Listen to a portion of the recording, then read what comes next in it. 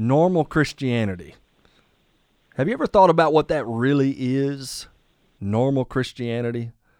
Right? Sometimes people think of believers as those who just go to church every Sunday, right? Those are Christians, and that's normal Christianity. But is it?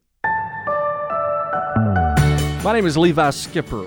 You're listening to No Sweat Evangelism, my podcast designed to help make sharing your faith simple. Today we're blessed to have on the podcast with us Brad Marchman. Brad Marchman is one of our evangelism catalysts. Brad, tell everybody where you serve right now. Thank you, Levi. I'm glad to be on here with you. I'm currently serving as the consultant for the East Central region in Georgia, which goes from Thomaston to Augusta, kind of that chunk of Georgia. Excellent, excellent. Listen, the reason I wanted you on is because you put a blog together about normal Christianity. And I just thought it was phenomenal, and I was like, we need to talk about this, right? So my question to you, first of all, is what motivated you to write this blog? Most Christians never share their faith. And if there are some that do it, usually it's a very small group in our churches that actually go about doing what the Bible says, about telling people about Jesus. And most of the time, we consider those people who share their faith as kind of supernormal, superstar Christians. We look at them and we're like, wow, those guys are really getting after it. And everybody else is considered normal.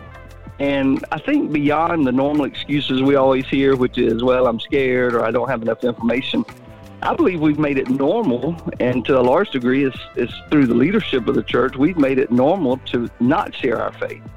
And I think that goes against all that the Bible would say about us being witnesses for Christ. So what I hear you saying then is normal Christians really are individuals who share their faith. Is that right? That's right. Yeah, I think if you read the biblical record, I think that's true. And I think the Apostle Paul would look, if he came to our churches today, and he would be shocked that nobody was sharing their faith. He'd be like, what is up with you guys? What's the problem here? Definitely. It reminds me too, in the book of Revelation where Jesus is standing on the outside knocking on the door saying, y'all, somebody let me in, right? It's like, what is going on in there? Right. So a lot of our churches, sadly, they're gathering, on a regular basis, but it's as if the Lord Jesus himself was outside saying, if y'all just open the door, I'd come in here and things would radically change. Man, I love the idea of normal Christianity. In fact, I love the story that you kind of opened up with, that Lamar Legron. Let me just kind of read some of this to you if you haven't seen the blog. But it says, when Lamar was saved, he immediately began to share with everyone who would listen about the difference Christ made in his life and how they could be saved. It was amazing to see, and God was using him in a mighty way. The church was excited to see how God was using Lamar, but most saw this passion for sharing the gospel as something that was not normal for the regular Christian. So finally, one of the deacons went to Lamar and told him that he was excited to see him sharing his faith so boldly, but one day he would calm down and he would, quote, be like the rest of us. The deacon saw himself as a normal Christian. One day, Lamar would join him after he finally settled down. That is an amazing, just opening statement right there, because I think that really is a reality in a lot of our churches. Somebody's on fire for their faith, and we kind of look at them strange. It's like, you're sharing the gospel where you work? Are you kidding me? Can't believe you're doing that. What are some of the reasons the church has settled into a normal, really, that doesn't match up with biblical principles? What's up with that? I think you could say things we talk about all the time, like busyness. Everybody's so busy, and they just don't do it. Or one of the biggies we always hear about is fear.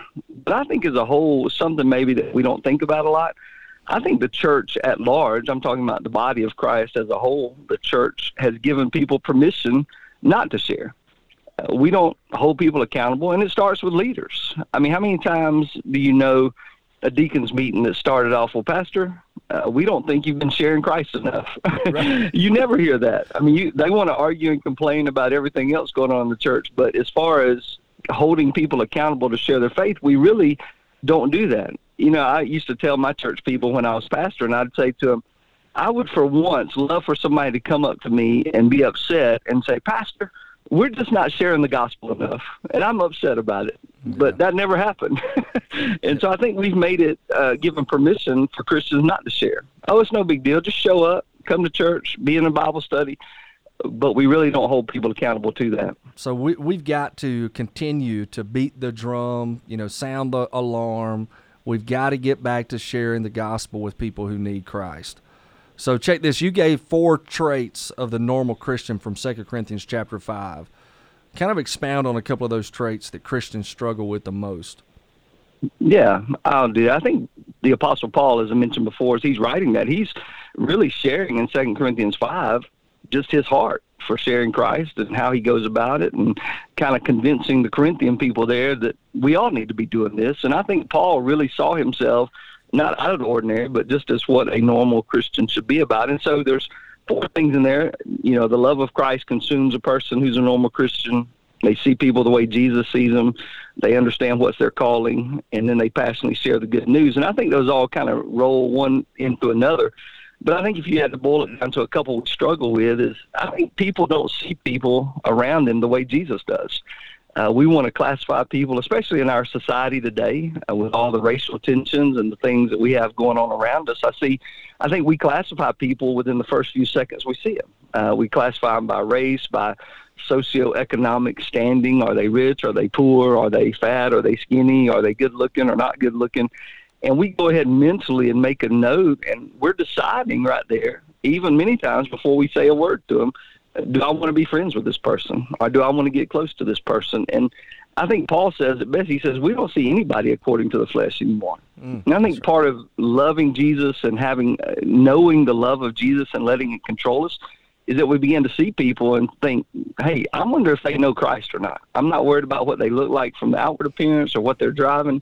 I want to know if they know Christ. And that's going to affect how I treat that person, right? That's going to make me want to love them and want me to be a reflection of Christ to them. And so then that leads to understanding what's our calling. I think most Christians don't understand that you may have a job at the Air Force Base or at whatever business, but your calling is to the ministry of reconciliation. He says there in 2 Corinthians 5, we've been reconciled, and then we've been given the ministry of reconciliation.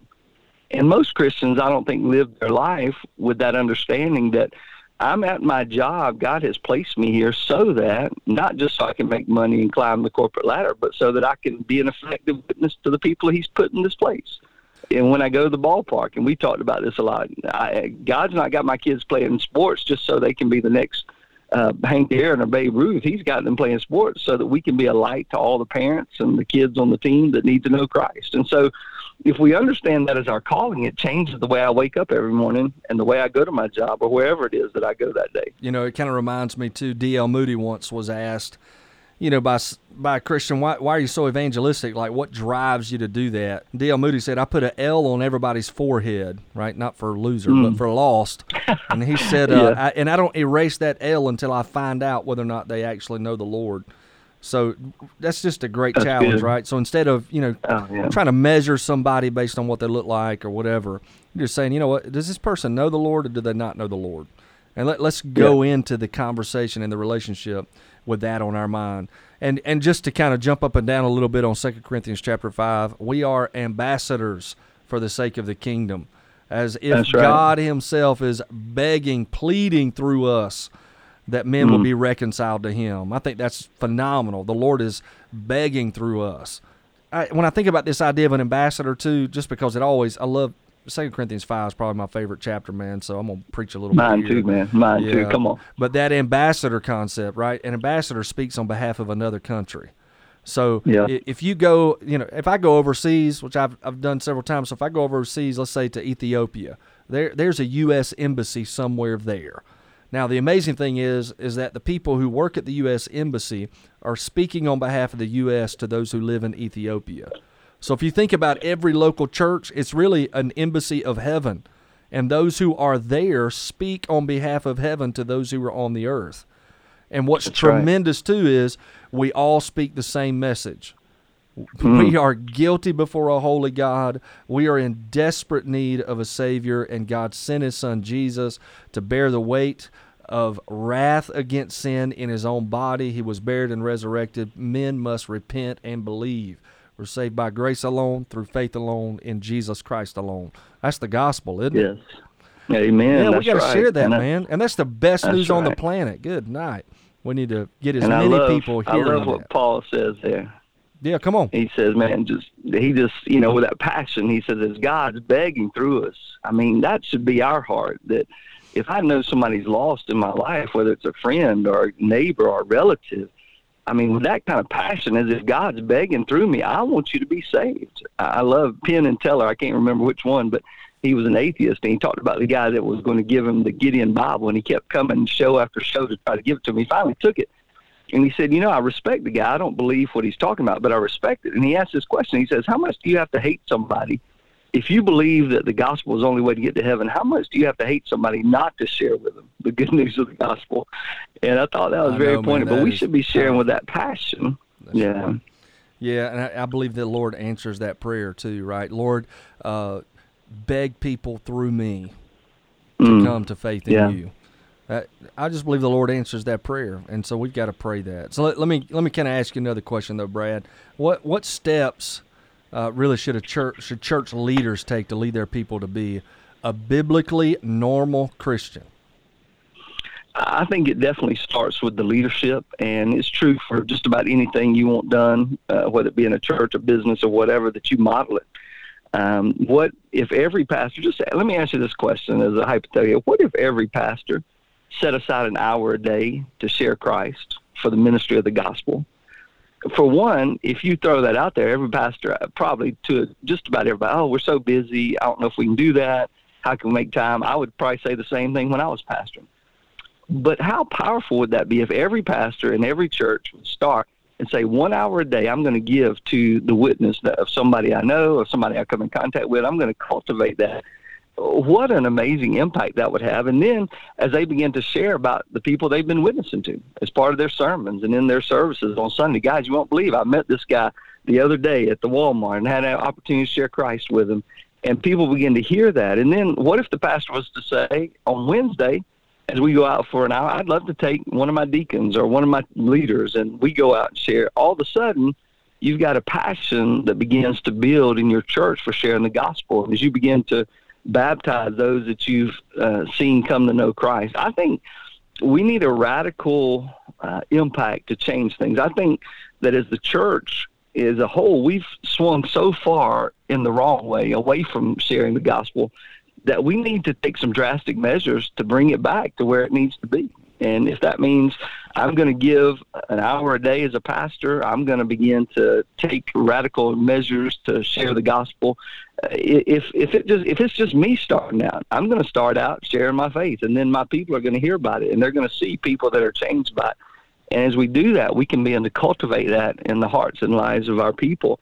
And what if we challenged every member in our church? Guys, this is our calling in Christ, to be ambassadors, to be those witnesses.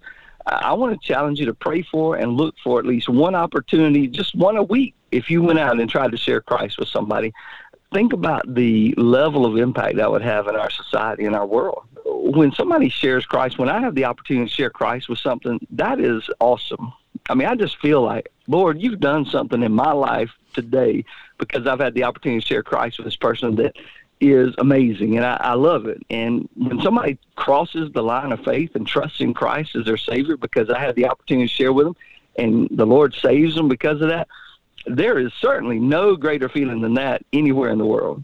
And if our people as Christians could begin to get tastes of, almost like the taste and see that the Lord is good, when we share our faith and we begin to see the Lord working, it's almost, I can't get enough. I want more of that feeling. I want more of that in walking in obedience, because there's really no greater feeling than that. I tell people, if you've never seen somebody come to Christ, you're missing out on one of the greatest feelings. It's like if you've never had a baby. Before I had children, somebody could tell me all they wanted, how great it was that their child had been born, and I could celebrate with them and say, wow, that's great and awesome and all those things.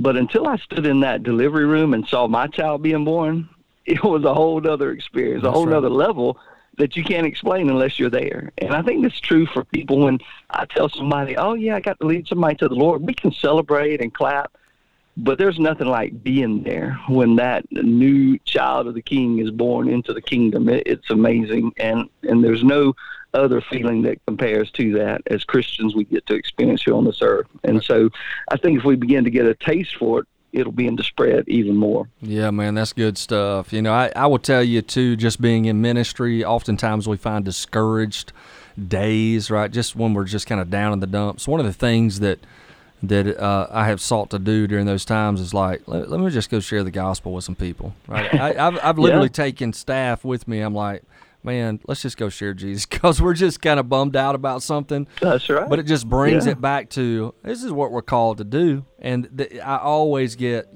kind of re-energized and just encouraged in my own soul just by doing that. Well, Brad, listen, man, I appreciate what you're doing, just serving the Lord through the Georgia Baptist Mission Board, and I'm grateful to God for what He's doing in your life, and man, pumped to be able to serve, just alongside you and see just the growth, not only in your life, but also in the churches that you have an opportunity to influence and spend time with, and the coaching network that you're building. Just great, great stuff. So again, thanks a ton for being with us today on this No Sweat Evangelism podcast. I know it's a little different than how it's normally delivered, but we're grateful to have Brad here with us today. And let me just remind you too, if you haven't already, let me encourage you to check it out, nosweatevangelism.com. There's a resource there available for you and your church, your small group, to learn how to share the gospel one-on-one with people. Very, very simple tool. I promise you will enjoy it. So let me encourage you once again, nosweatevangelism.com. Thank you for tuning in to this podcast today. And once again, thanks a ton to our awesome producer, the man, the myth, the legend, Mr. John Graham. God bless you.